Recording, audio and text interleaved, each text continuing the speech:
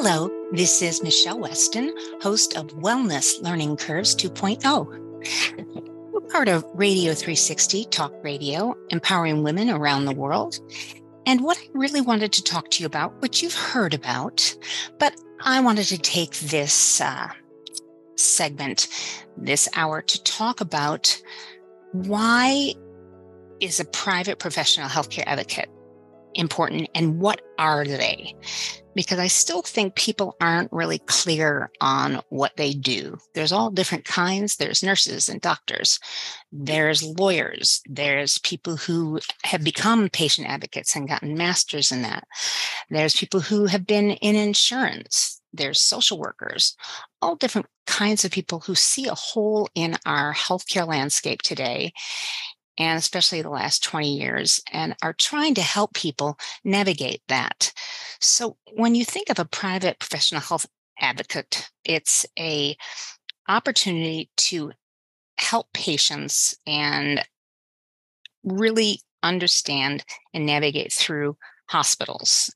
And why we're doing that is we want to make sure that there's less readmissions. We want to make sure that we're preventing medical error and providing improved communication and education to the families and to the healthcare team in need. And what we're really trying to do is that we are focused on three main priorities. And Terry Dreyer is one of my favorite people from Chicago who I interviewed, and we're going to interview her again because she has a new book out about patient advocacy. She's an RN, and she's just a wealth and plethora of information. But what she talked about is that there's three main priorities for a patient advocate that we focus on, and that is making sure that there's less medical error and that you have the best quality care, that patient-physician relationship is a whole-centered care moment. And lastly, but certainly not least, the protection of patients' rights.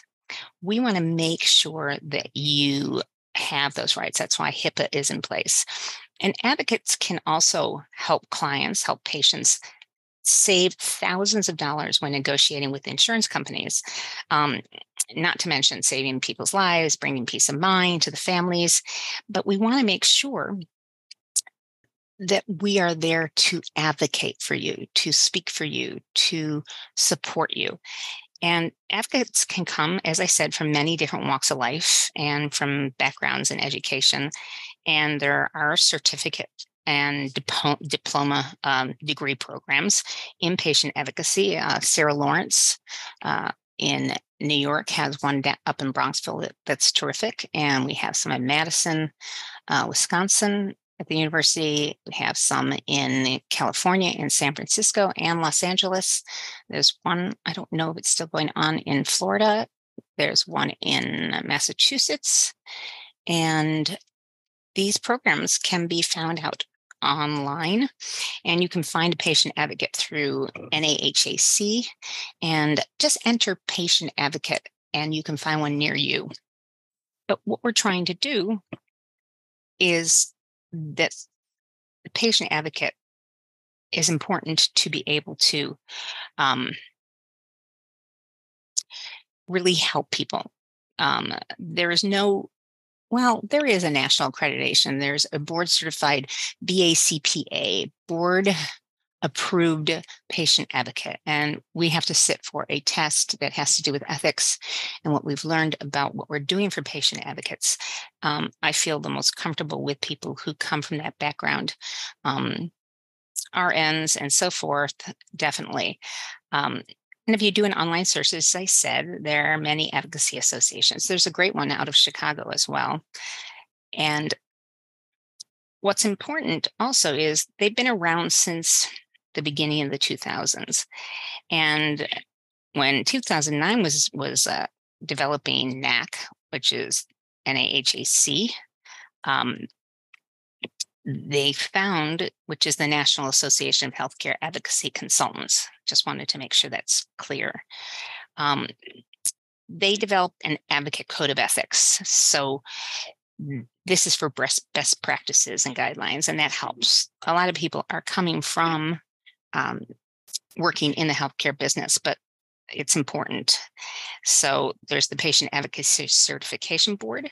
It's called PACB, and it provides services to patients as they navigate the health system, and they work to make sure that patients have sufficient information.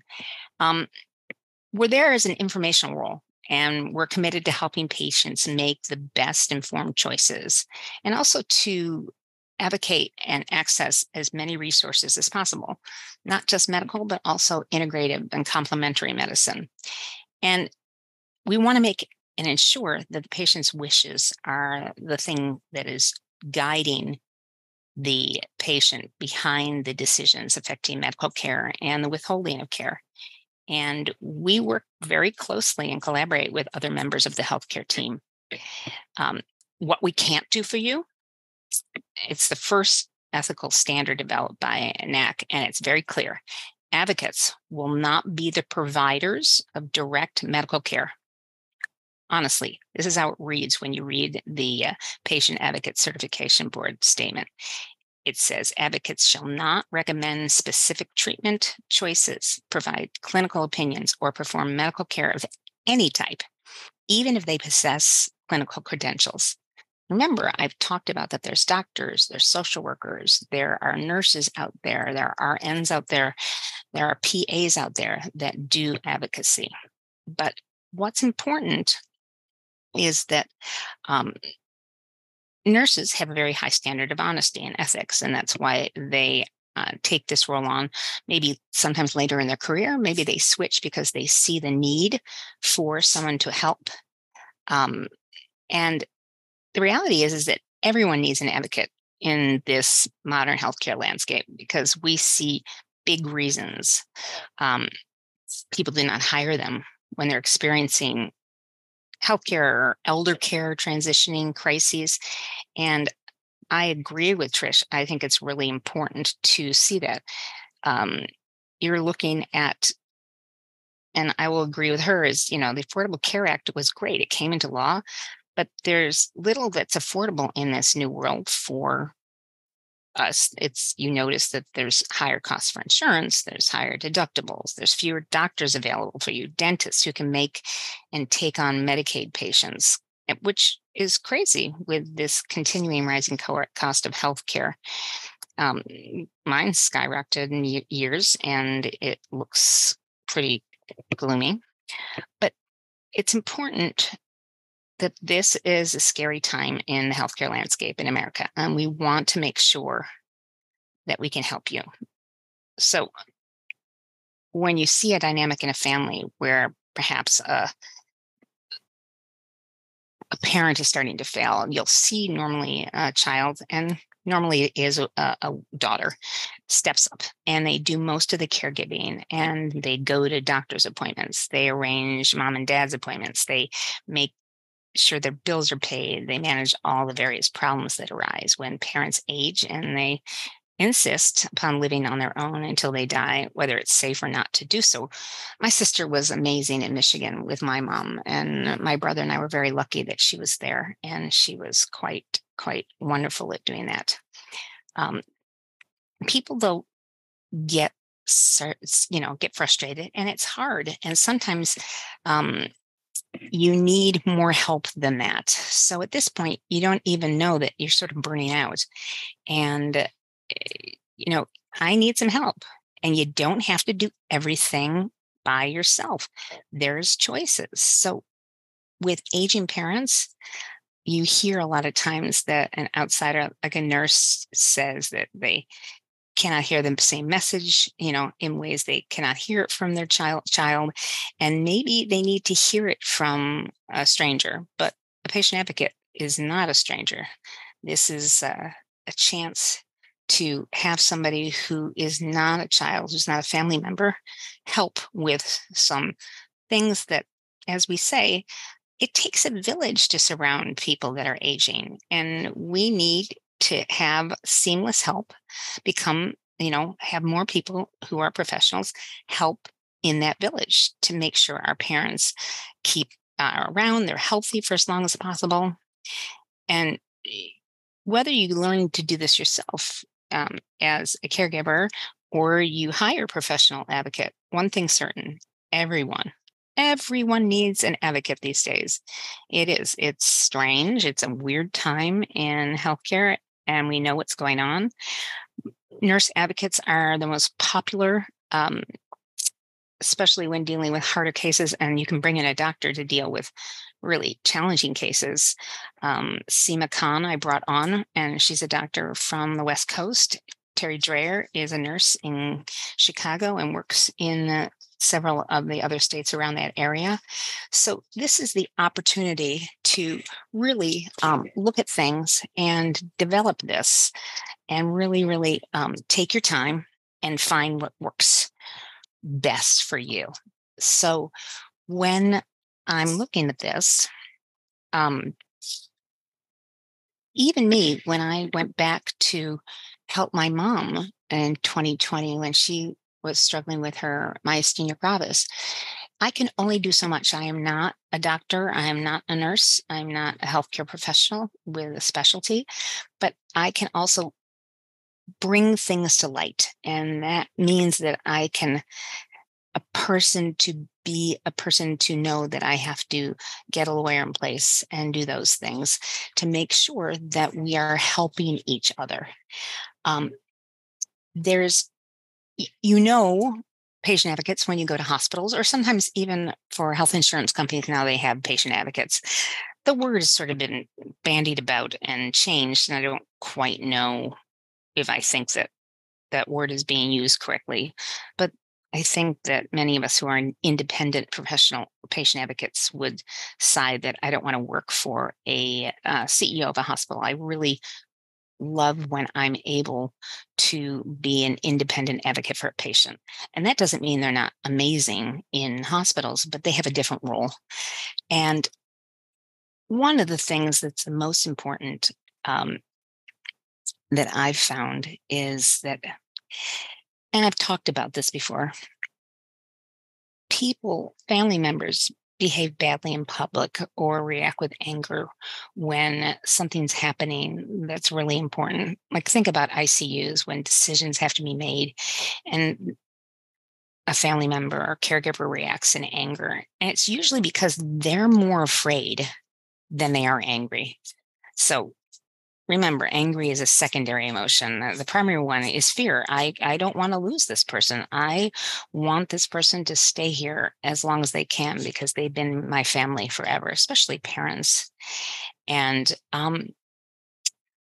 whether you're the firstborn, whether you're the middle child, whether you're youngest, it's important that one deals with death and dying in different ways.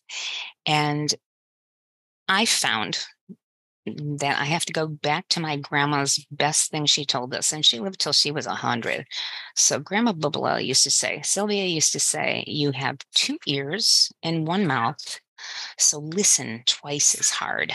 So I found that listening is the most important thing that healthcare professionals or family members can do when they're confronted with somebody who's angry, somebody who's getting emotional, or they're grieving. And anger sometimes is a just cause. The problem can often be addressed and resolved, but anger and lashing out at others may be a sign of pain, and it can only be resolved when we remember important things as human beings, that you need to be kind, we need to be compassionate with one another, and we need to be a caring person that will sit with somebody who is upset, distraught, and really hear them.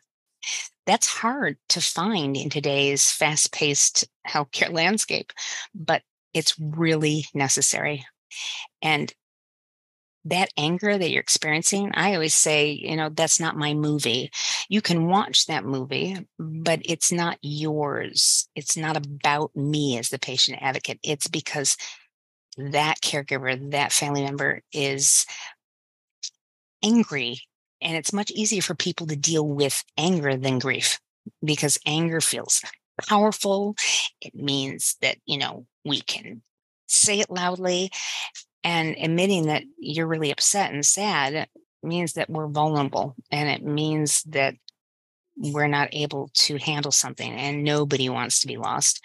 So it's important to remember that that people can be in deep pain, and it's more important than most people realize. And I always make sure that when I'm working with people, we have non-tangible deliverables. So these are things that I hear from people that are important, and that is that you need to have tips to equip. So finding a perfect advocate for your own needs is really important. Figuring out what that match is important, and making sure you have all your legal documents in order. So when you're hiring an advocate, there's fees that are paid by the patient or the loved ones, but the client is always the patient, regardless of who is paying for the fees. Okay, to really, we sometimes experience some degree of ethical tension when we are hired by uh, the children to watch their aging parents, and it's always a fine line. And there are times where we must work hard towards a collaborative plan. So we meet with people, be transparent, make sure that your patient advocate is being transparent with what you need and what will be involved. And as we talked about education, make sure you have somebody who can negotiate with insurance companies to help pay the medical bills. And you may not need a nurse or physician. You may need somebody who's great at appeals. Everything is different. And those of us who are patient advocates, many of us can also refer you to someone if there's something that's going on that is much more involved.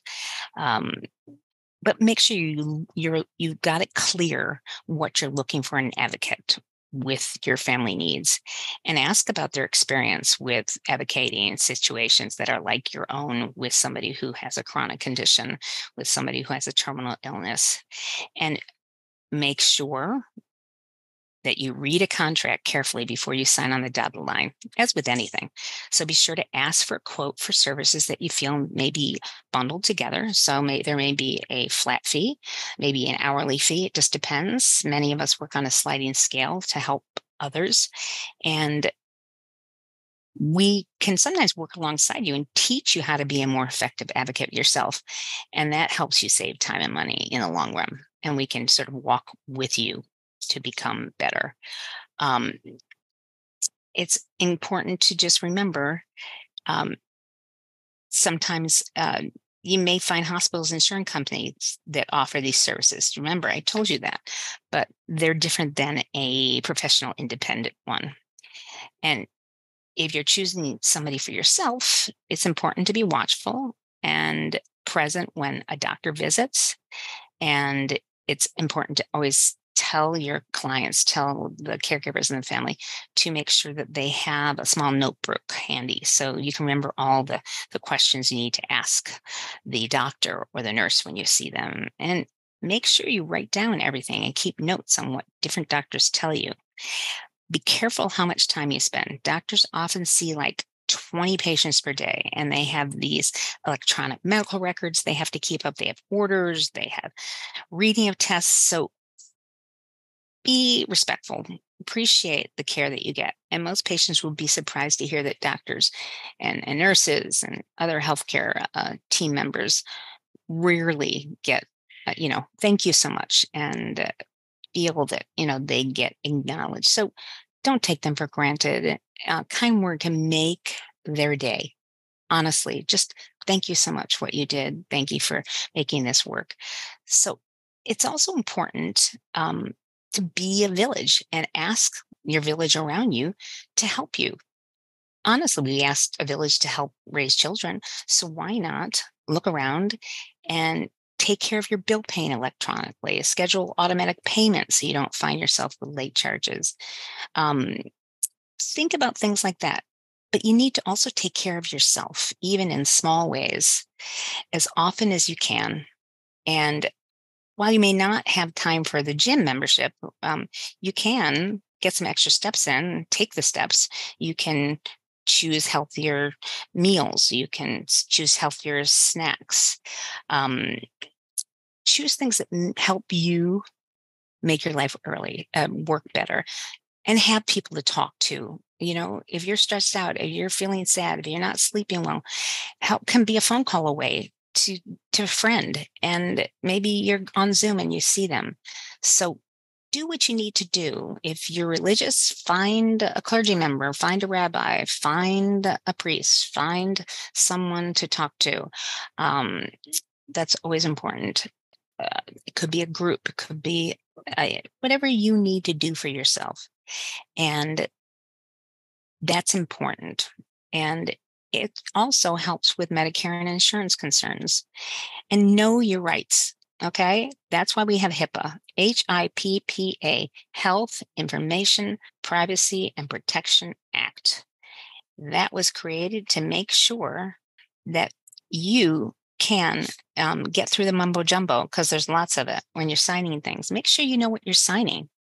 Make sure you read it. If you're concerned that you're going to miss something, have somebody else read it for you. Have the patient advocate read it for you. Have another person read it for you. And that's important. That patient bill of rights that was created is important. We revised it. Actually, the American Hospital Association revised the patient bill of rights in 2003. And why that was important is that we wanted to make sure that we were protecting privacy of the patient, that there was help with your bill and filing insurance claims, that they were helping you with that. There's a whole office. There's lots of people who help at hospitals and professional groups of doctors that are professional teams. And we also have people that help you be prepared when you come to the hospital and when you leave the hospital, so that you leave there knowing what you have to take, knowing what you have to do. And that's important. So, and don't be one of those, I don't mean to say don't, but try not to be one of those people who are reluctant to tell your physician everything for fear that they're going to judge you. It's so important to tell people. I don't care if you're drinking more, tell them that, because medicine reacts to different things. And it's important that they know that, so they can make sure that they help you in regards to things like, having anesthesia. And it's scary if we don't know all that stuff. So we'd rather know you're not being judged. You just have to share your health goals and your values and what's going on with you, with your healthcare team as well as your family. And this can be pretty difficult because you may be vastly thinking about that you've been diagnosed with cancer in the liver, and that it's about that you were drinking too much. Maybe you weren't drinking too much. But be honest and tell them where you are with things. And that's important too. Maybe you were around a lot of smoke growing up. That can be a horrible way for it to be transferred, but it happens. So when you need to take action and trust your instincts. Okay. And we believe in perseverance for patients' rights does pay off. So trust your instincts, and human beings usually have great sense of when things aren't going to go as well as we think they should. So speak up when you're in a hospital bed. If possible, ask a friend or a loved one to be at your bedside, especially in those early mornings when most physicians make their rounds with their residents and their fellows. Speak to your nurse about your concerns. Nurses, the best. They're usually the individual people who just take the best notes, and they're able to give you some insight or intercede on your behalf and let the doctors know. And when your issues are being discussed, try to explain your issues as calmly and as kindly and as even-tempered as you can. That old adage, you get more flies with honey than with vinegar. Remember that. And you should document your experiences on paper. So include dates and times, because many hospitals have their own advocates, as I said, who our sole purpose is to keep people happy so they don't end up suing them later on. So ask for the advocate to come to your room and see if they can help you. Ask about their credentials. Often are not even, they're not nurses. They ask us customer service representatives. You should know what level of education and what knowledge they have. Very important. And you have the courage and you feel up to it, you could address the physician directly or have a loved one direct them. I'm a doctor's daughter, so it's easier for me to be able to speak up, and I'm grateful for that every day. And, ask for the charge nurse if things don't work. This is the person overseeing all the nurses. And you can request a different physician. There's usually even more than one hospitalist on duty. Now we have hospitalists that are in the hospital, not just specialists that are helping. And the last is, if you have to, ask the nurse for risk management. And this is the department that handles lawsuits, potential lawsuits. I'm not litigious, so I would hate to go that route, but just asking for the number may get you something going in the right direction. And make sure that you get involved with your care and make sure that you know what's going on with the treatment plan. And if your advocate isn't available to you, bring a loved one, bring a friend to listen, take notes. It's difficult for a patient to take all the information in when you're thinking about your medical concerns. It's just people just stop listening, not on purpose, but they just stop hearing. And it's great to have somebody taking notes for you. So a clinical trial occurs after, and a clinical trial is important because it may be an option. So that's done with the FDA because it has to be approved, Food and Drug Administration. And many clinical trials are great. And sometimes, don't discount them, but really do your homework to see what's going on with the clinical trials in your hospital. There's a lot of cancer drugs that are done all the time. Don't forget that you have the right to refuse recommended treatment. The doctor mentioned, I can remember one patient advocate telling me that some person went to see her gynecologist for abnormal bleeding. And I don't know what was going on with this doctor, but he said, maybe you should have a hysterectomy to remove your uterus. Right? Really? I mean, you signed the consent forms for the surgery, you put a date on the calendar, you came back to your doctor. She cried. I don't want to have to do this. And the medical thankfully shared with the doctor, and the surgery was immediately canceled. There's different ways to do it. Don't go with the most, cut and paste. Don't do it. Refusing treatment doesn't mean your physician's going to agree with you. Emergency department physicians can relate to many stories of patients who are brought in, sometimes by ambulance, sometimes in a taxi or in a car, and they're found to be having a heart attack, and yet they refuse treatment. How strange that is. Make sure you understand what that means. Make sure that you have things in place that you are making that make sense. You will not have the right to refuse treatment, certain things. When you're a non-pregnant minor, you have to let the parents know, because you can't make decisions for an unborn child when you have a minor. So that's important. It's very important that you do that. And as awful as this sounds, you have to be declared mentally incompetent by a physician to make your own decisions. Incompetence might be due to a number of different reasons that would come, like dementia, Parkinson's, Alzheimer's, developmental delays, mental illness as well. But remember, it's also including people who are suicidal patients who would not be allowed to refuse admission to the hospital.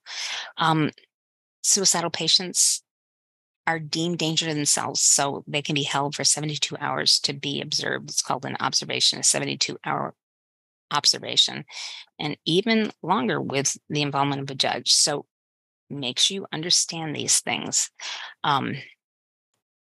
If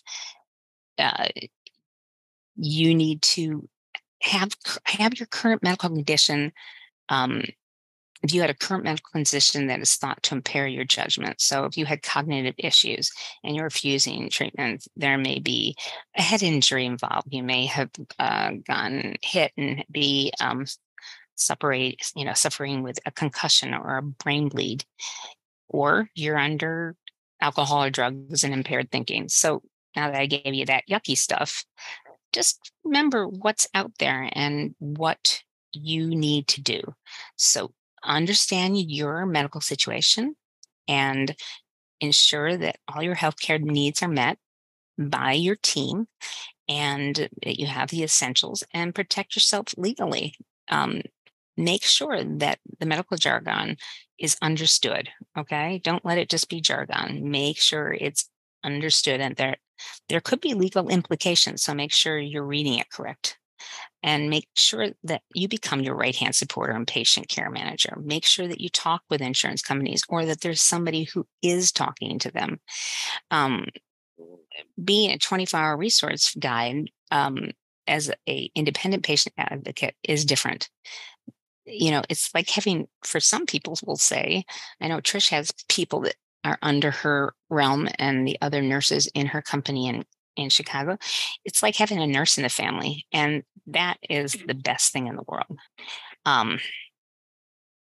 The emergency room. Let's talk about the emergency room for a second. The biggest question sometimes is, are you going to, you get fearful and you start to go, what am I going to do? First thing you need to do is, are you going to call an ambulance? And most people are worried about the cost. And surprisingly, a huge concern is that they don't want the neighbors to know what's going on. So make sure that if you're having chest pain or you're having difficulty breathing, an ambulance should always be called.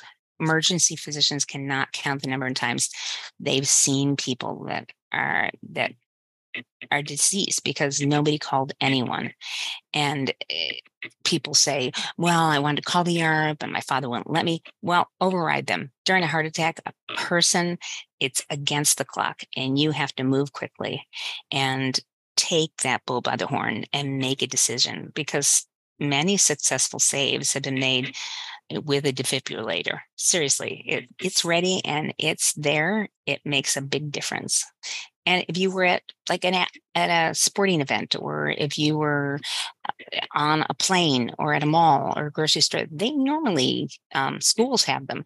They have defibrillators at hand, but operating the defibrillator untrained is much better for the patient than doing nothing. So really, you can take a CPR course. That's so important. When you think that it may be a stroke, remember there's 4 things. Weakness on one side of the body, maybe just an arm or a leg, or it could be both an arm and a leg on one side. There could be slurred speech or not making any sense when they're speaking. There could be that drooping smile. They could be passing out. Most people don't have all these symptoms, and they have totally different symptoms depending on the area of the brain that's affected. Women have a different reaction. So you've got a very tight window. It's a couple of hours, and the faster you move, the better off you are. So God only knows what kind of stroke it is. And I'm not putting fear into you, but I want you just to think about some things because it's important. If there's something that, happens to an arm or a leg and somebody gets cut or something like that, not stabbed, but cut, remember, call the ambulance. And always grab, as we call it, the important documents. And this is true for anyone that has an ongoing medical problem, a chronic condition, or if you're in the middle of a complicated procedure or treatment or cancer, and you may have medical problems in the past.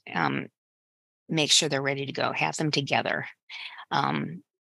Make sure that there's a list of the current medications, what the percentage, what the strength is, when they're taken. Are they taken twice a day? Are they taken once a day? This list should also include, you're going to be surprised, but vitamins, herbal supplements, because some of them interfere with some medications, and that would be really sucky if they did. You'd be fascinated by what these are. So it could be St. John's wort, it could be echinacea, it could be zinc, but make sure you put them down and let the ER know. So all the physicians that you see, you should have a list. I have a long list because 22 years of MS, it's a long list, but I make sure when I start with a new doctor or when I update it, that I send them that and it's in their files. If you have a list of allergies, whether that's foods, whether that's environment or medications, have that written down. If there's a side effect like penicillin and you go into anaphylactic shock, guess what? If you use an EpiPen, you got to have that stuff down so they can take care of it immediately. These are the things that you can help. Make sure that you have your past medical problems, the past surgeries, and write up a list so you know it's accurate. And one of the last things is make sure you have a healthcare power of attorney. It's called your POLST, Physician Orders for Life-Sustaining Treatment, POLST.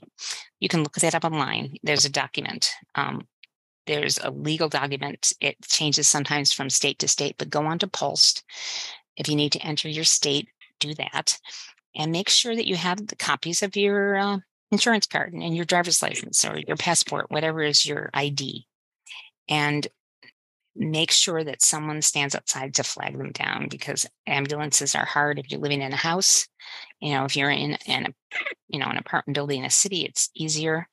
But just make sure that it's easy. Make sure the front door is open, whatever you need to do. And then they're going to bring you in to make sure that let's just take you through there. Who's working in the ER these days? Nurses. There's people that are residents. There's fellows, and there's specialists. There's all different kinds of emergency medicine physicians and emergency medicine surgeons. And so it's important to understand that there's an ED physician that's the emergency department physician. There's nurse practitioners. There's also a PA is a physician's assistant, someone who has completed undergraduate college and then 2 years of graduate college to assist the physician in seeing patients. So these are important. And of course, registered nurses, RNs, because we couldn't do anything without them. There's PCTs, patient care technicians. So they are the right arm of a registered nurse, because they come in and they help change with a gown, they hook up monitors, they make sure you get a blanket, and they may bring you your medicine. If they won't bring you your medicine. Sorry about that. The nurse always does that. You're not going to really see a PCT, patient care technician, do that. But these are the kind of people that can help you. And make sure that you get familiar with them. There's a charge nurse. There's a lot of people. So take part in and know that you have the right to have access to emergency services. Even the hospital's out of your network, it doesn't matter. Take part in treatment decisions. Ask about the pros and cons of a treatment. Even no treatments, even if you're not going to do something. And you can refuse any test if you deem that this is not a good test, because it's in the patient's Bill of Rights chapter. You can discharge yourself from the hospital, even against medical advice. But if you sign yourself out as against medical advice, your insurance company may stick you with a huge hospital bill. So be respectful, be considerate, and you don't have to put up with surly nurses or rude physicians. Both ways. It goes both ways. That's why it's a patient-physician care relationship. I think that that's really, really important in the world of what's going on. You have the right to complain with and appeal something, and you have privacy. So make sure you also treat everyone with kindness and write things down. And if the patient can't speak for themselves, the family member who's doing the talking for them, it just irks the staff. If you keep repeatedly having to answer the same question to different family members, choose who that is, make that decision, let that person be the main lead, okay? And take notes, because you always may need them for something. If it's not going well, find, somebody to help you and go up the chain. Make sure that you're getting what you need. Um, and danger lurks in every hospital. Nobody's looking for that. But your relationship with your PCP, with your primary care physician, is more complicated than it used to be. There's not, Marcus Welby is not working at the doctor's office. It's just not like that anymore. But you want to make sure you should have a family practice physician or internal medicine physician, but know the difference between the different kinds that we have. You can always go on to internet sites like healthgrades.com or ZocDoc.com and see what they think. Hospitals will also have notes. And I love getting a recommendation from nurses or doctors, or ask whom they would send their own family members to. It's a great endorsement. So if you find a physician on the internet that you love, are you thinking of that? The other thing I want to bring to your attention is, and I think people really find this odd, but we found that with my mom, too many medicines are necessarily not a good thing. So when patients are contacted because your mother's like forgetful and dizzy, it could be because she has too many prescriptions. You could go to the pharmacist and tell them all the things that are being taken, make sure they're not crossing. Make sure that you go to the doctor, and maybe they need to be weaned off of medication, and then those symptoms sort of disappear. Medications are medications, but just make sure that you are knowing what you're taking. Here's some great tips. When you see a doctor for the first appointment with a new doctor, make sure you ask these questions. Will I see the same person for primary care each time I come to the office? And what happens when I go to the hospital? And does the doctor accept Medicare and or my insurance? You could have a secondary insurance or an insurance before you go on Medicare. And how long does it typically take to get an appointment if I'm sick? Remember, today, sometimes it's 3-4 months out. So when you go online, especially on my chart, make sure that you are saying that if there's an appointment that comes up that's earlier, they should contact you. But that also means you got to be looking at your texts, and you've got to be, if you set it up that it goes into text, that it dials your, that it gives you a warning from your phone number, but also your emails. Look for that. It's important. And what hospital does the doctor have admitting privileges at? Is your doctor able to see you in Mount Sinai as opposed to Grace Hospital, whatever that is? And make sure, if you need to have it explained that this doctor experiences treating this specific ailment, please do that. Go on, see if they've been writing research papers online under the website of the hospital. You will be surprised. Ask if there's a cancellation policy, and if you're going to be charged if you have an appointment and you don't get there or something happens. It's better to be safe than sorry and know. And is there a policy for phone calls after hours? Normally, there is somebody on call with a professional team of doctors, especially specialists. So ask those questions. And make sure that you also know things like, if something like is egg-based and you're allergic to eggs, some vaccinations have that in there. So we want to keep you away from that. That's why we need a whole list of things. You'd be surprised. Go 15 minutes early before, because just simply, it'll make your blood pressure reading much better and much more accurate than you running through the door. So medications prevent a lot of things, cure disease, but what are the side effects? Look at them, but don't go crazy that, oh my God, there's side effects. But know that these are things that are important to know. Are you going to have an ulcer from taking too much of Motrin or Advil because it's hard on your stomach? Ask those questions. If you're somebody who has heartburn, Are you on PPIs? They're called proton pump inhibitors. And we're just mortal people. So you'll see the names of these: Nexium, Prilosec, Prevacid. Sometimes the generics used: omeprazole, OMEPRAZOLE, esomeprazole, in addition to a whole collection of other names.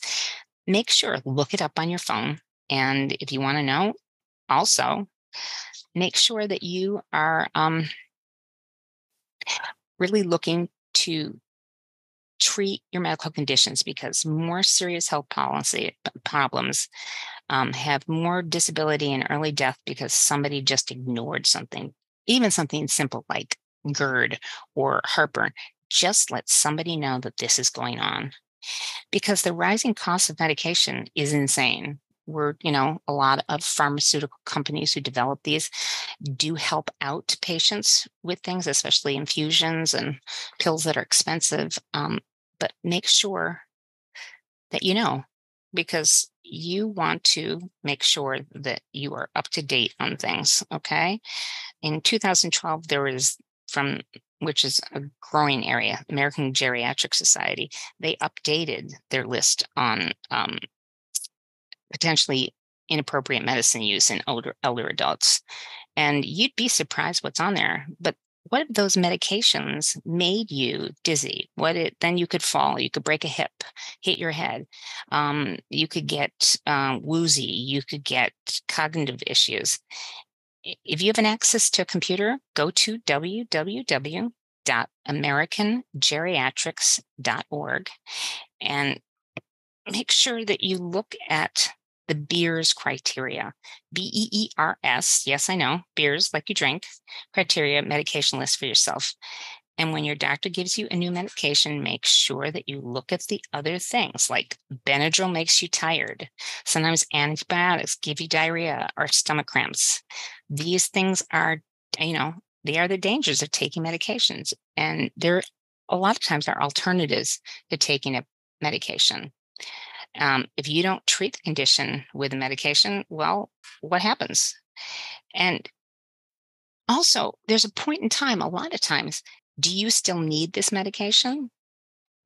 Is it time to do something else? Can I make a lifestyle modification, a behavior change to help me reduce or eliminate my reliance on the medication? Yeah, you don't have to take this forever. Certain things, of course, I'm not a doctor. I never say I am. I'm not a nurse.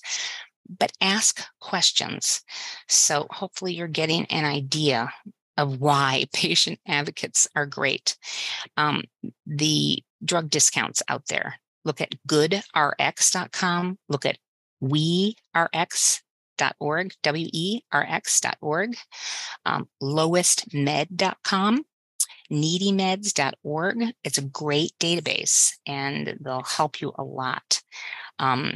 Managing the side effects, we want to make sure that you're really up on that. Illness is hard, and the psychology of illness is a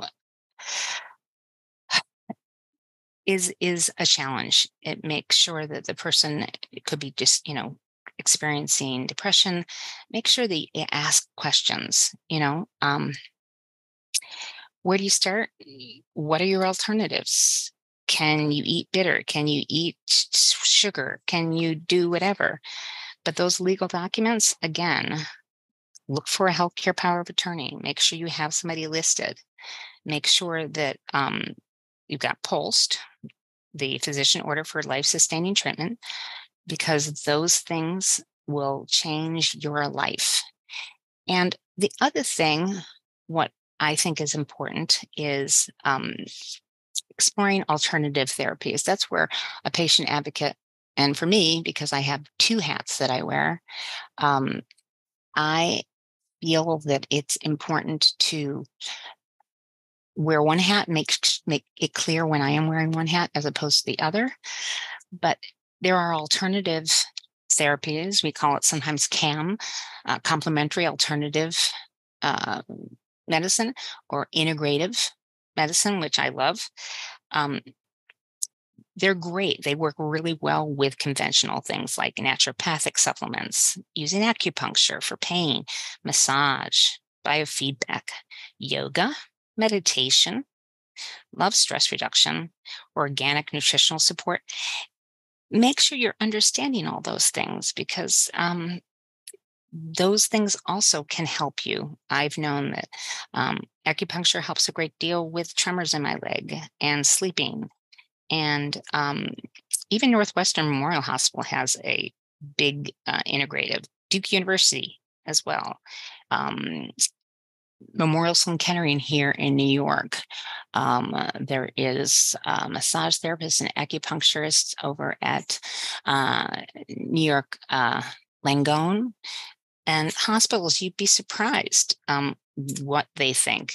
Even chiropractors, not for everybody. If you're working with a neurologist, they're not going to like chiropractors because they crack things in the head. So they're not going to be happy with that. But integrative medicine, holistic medicine is great. I like the use of that, but be careful and let people know what you're doing so you can mix. Do that. You can try Reiki. You can try lots of things, but I want to make sure that you are knowing what things are. And from all of this, the most important thing is have a plan. That's what a patient advocate is brilliant at. They really help you have a plan. So if you consider alternative medicine or complementary, the things to look at is don't be afraid to talk to your physician about alternative medicine. Be prepared for resistance from some hardcore traditionalists, of course, but gosh, good massage, some acupuncture, some mindfulness-based stress reduction. Can't imagine that would be a bad thing. And never underestimate the importance of really good nutrition. So getting a nutritionist, a dietitian, getting a naturopath to help you find the things that are best for you, living with a chronic condition. You'd be surprised. Patient advocates may have a big resource list of what's around because they're not doing that. But in that city, in that state, they may have some ideas. And don't be a slave to the dogma, to the blah, blah, blah. Make sure that you are, you can use integrative tools. You can use those tools. It's not a bad thing. It's a good thing. And most disease is a natural reaction to an unnatural environment. So some of us feel that there are things in the environment that bother us. And also, you know what? Some illnesses, some chronic conditions can be improved by beginning with, how about this, guys? Changing your perception, changing your state of mind. Because you'd be surprised, your body has an innate ability to self-regulate and to self-heal without interference. But everybody does have limitations. So the other thing that's great, and we're almost done with that list, water is a universal solvent.